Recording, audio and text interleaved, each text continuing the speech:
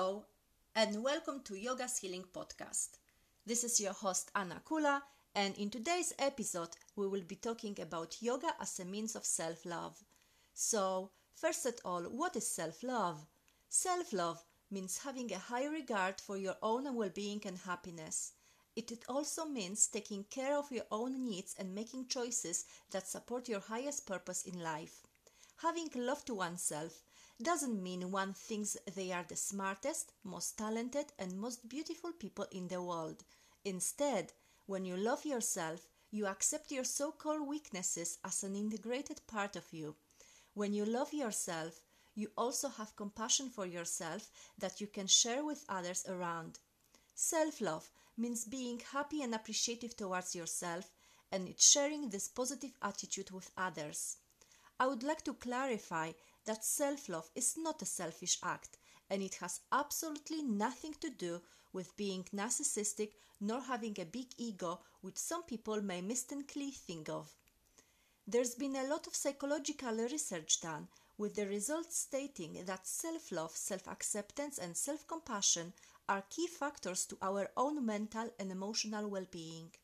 The studies have shown that individuals who perceive themselves to be highly self-compassionate were more able to build resilience in the face of adversity, but also recover more quickly from trauma and traumatic breakups. On the other hand, it's also been stated that people who do not love themselves don't believe that they can be loved by others, which in turn leads to avoidance of healthy relationships and instead choosing unhealthy toxic partners in their life. This pattern has been also confirmed by another study which has indicated that people who lack self-love have had a history of bad relationships as a part of their self-destructive strategy. As a result, the relationship that we've got with ourselves is the most important relationship that we have, and it stays with us through all life. It's also the foundation to any other relationships that we encounter in life. Having said that, it is not only selfless to cultivate the relationship that we've got with ourselves by taking care of our bodies, minds, and spirits, but in fact necessary so that we can embody love rather than seek it to be loved due to perceived perception of lack. In today's episode, I have a lovely Kate with me who is going to share with you guys her inspiring, transformational story about yoga and how it has helped her to go from self-hatred to self-love after ending her abusive relationship. Welcome to the show, Kate. I am beyond excited to have you here with me. Could you please tell us more about yourself and how has yoga changed your life? Hi Anna, and hi everyone else. Thank you very much for the warm welcome. I'm very pleased to be a host at your podcast as well.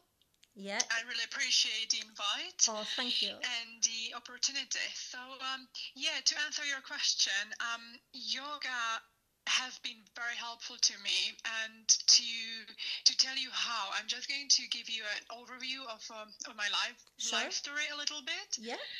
So I've been growing up in quite a small town in the Czech Republic where everyone knows everyone else, even if you don't know them.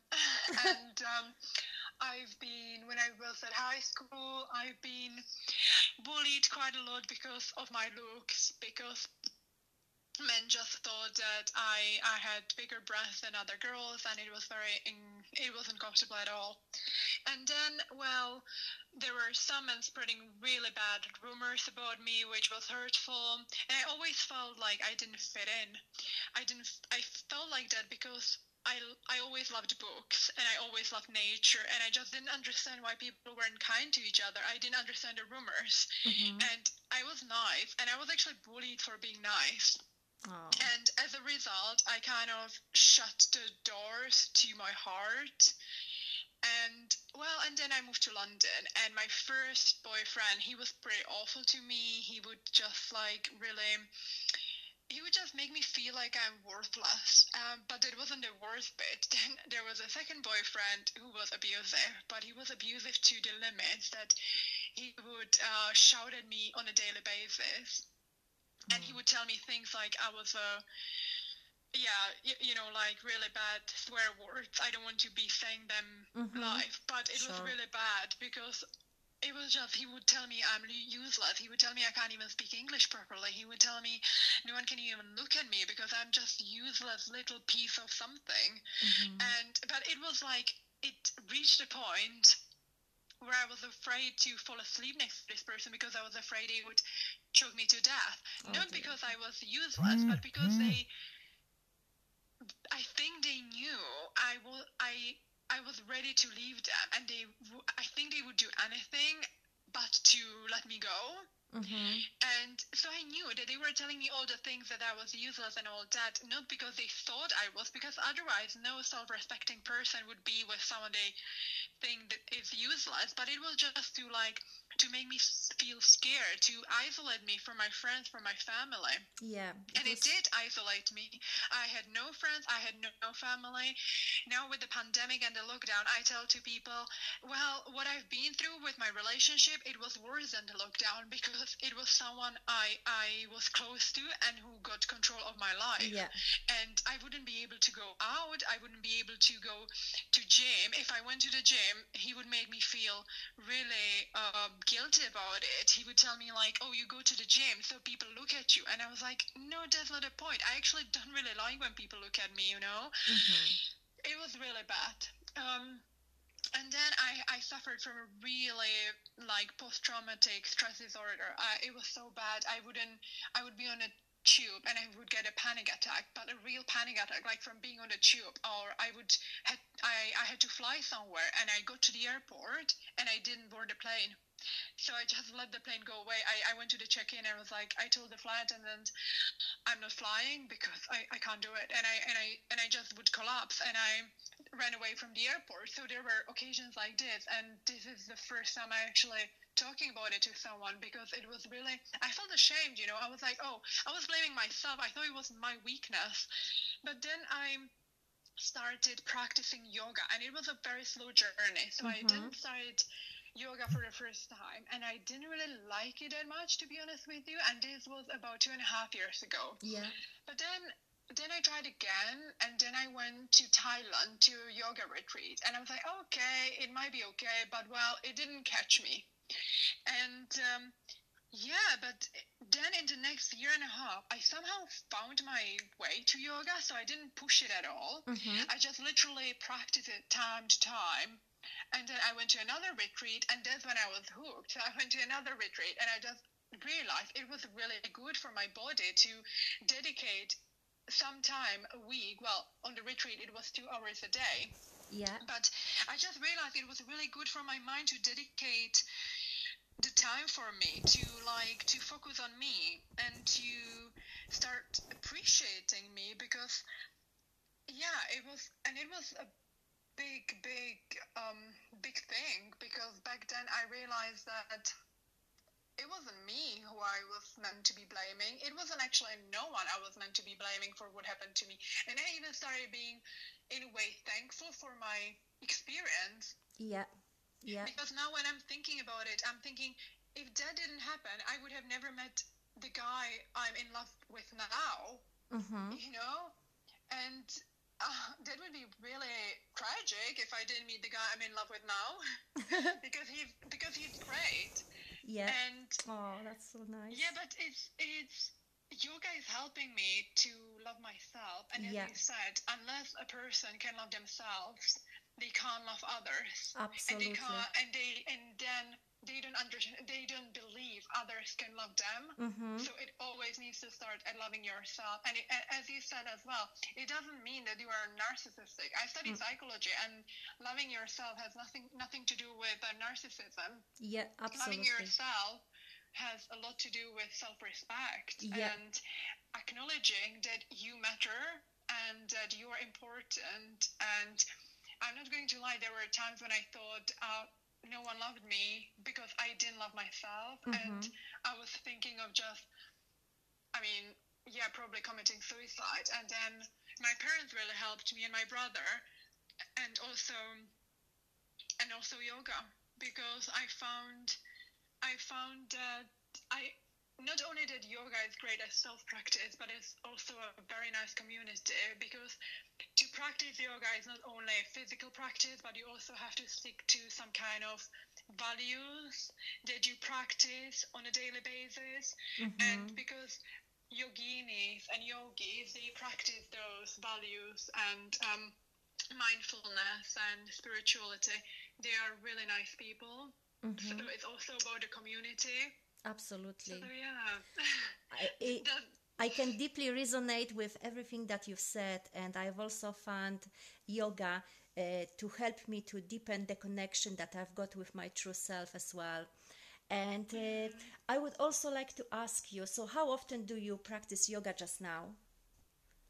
So I started in April this year, the yoga teacher training course, because it was something I wanted to do ever since I realized yoga was actually really good for me. And so during lockdown, I would have practiced like 5 times a week. But now after lockdown, I became a bit more busy with other projects too, which some involve yoga too. But yeah, I don't really have that much time for my physical practice. So I try to practice at least once a week. I would like to practice probably like 3 times a week. But I practice mindfulness like every day, and I really live by the yamas and niyamas. And but I've always lived by those even before I knew yoga. So that's maybe a bit different to me, because my parents are not Christians, but they would always tell me not to hurt others and not to steal, basically to be a responsible human being. And yeah, I think that's also why I like yoga so much, because that agrees with that. Absolutely. Oh, I really love all your story that you said. And another question that I've got for you in regards of yoga, what is your favorite pose and why? Oh, this is a difficult question, you know. I really, I don't, I, okay, I'm going to say the posture that comes to my mind, and it's a dancer pose. Yeah, oh, lovely. And I love it. It's very gracious. Yeah, and I love dancing, and I love ballet, and dancer's pose really like it's just so elegant. Oh, absolutely. But yeah, I mean, it's really difficult. I love postures.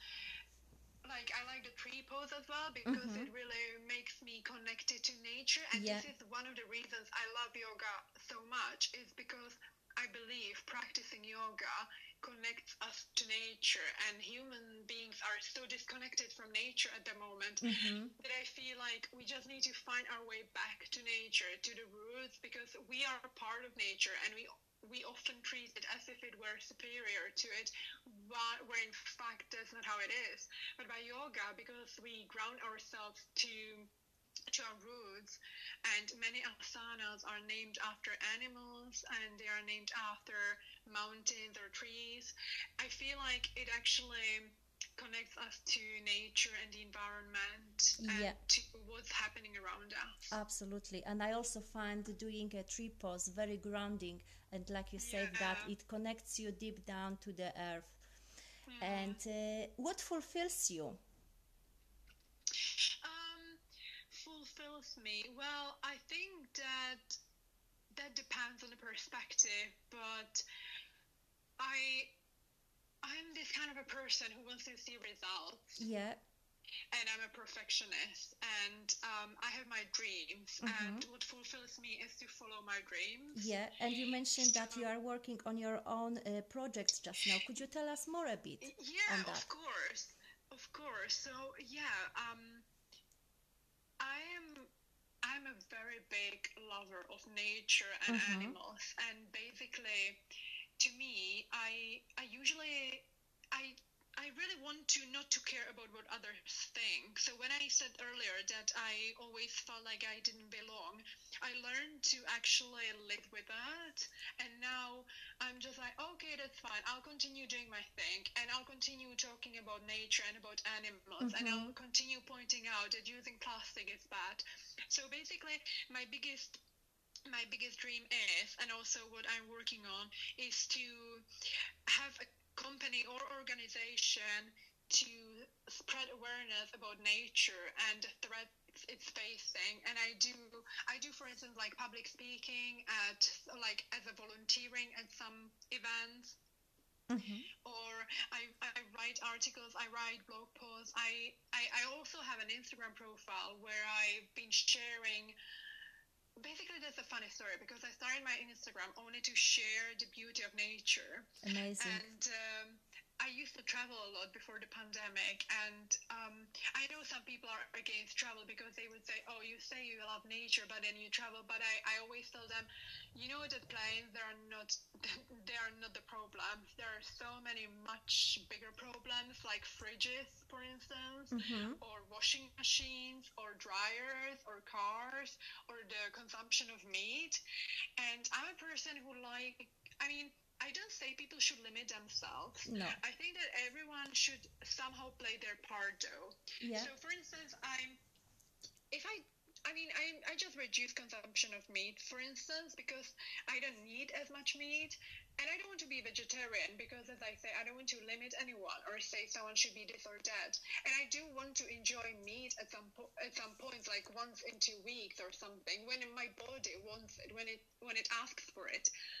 But at the same time, I don't need to eat it every day. But to get back to the Instagram, so I started Instagram when I was traveling a lot, and I would just travel and take photos of things I thought were beautiful, and I would share them on my Instagram so people could actually see the beauty, and so they can see that beauty is actually in small things like sun rays or flowers, or the fact that a little beetle is carrying its stick to make a nest, and things like this, because I think things are really beautiful, and they should be recognized, and they deserve our awareness. Yeah, absolutely. I totally agree with you. That's awesome. And could you please tell us how our audience can find you? Yeah, of course. So I'm on Instagram, and my handle on Instagram is @thecolorfulkate. And then I've got a web page as well, which is www.colorful-world.org.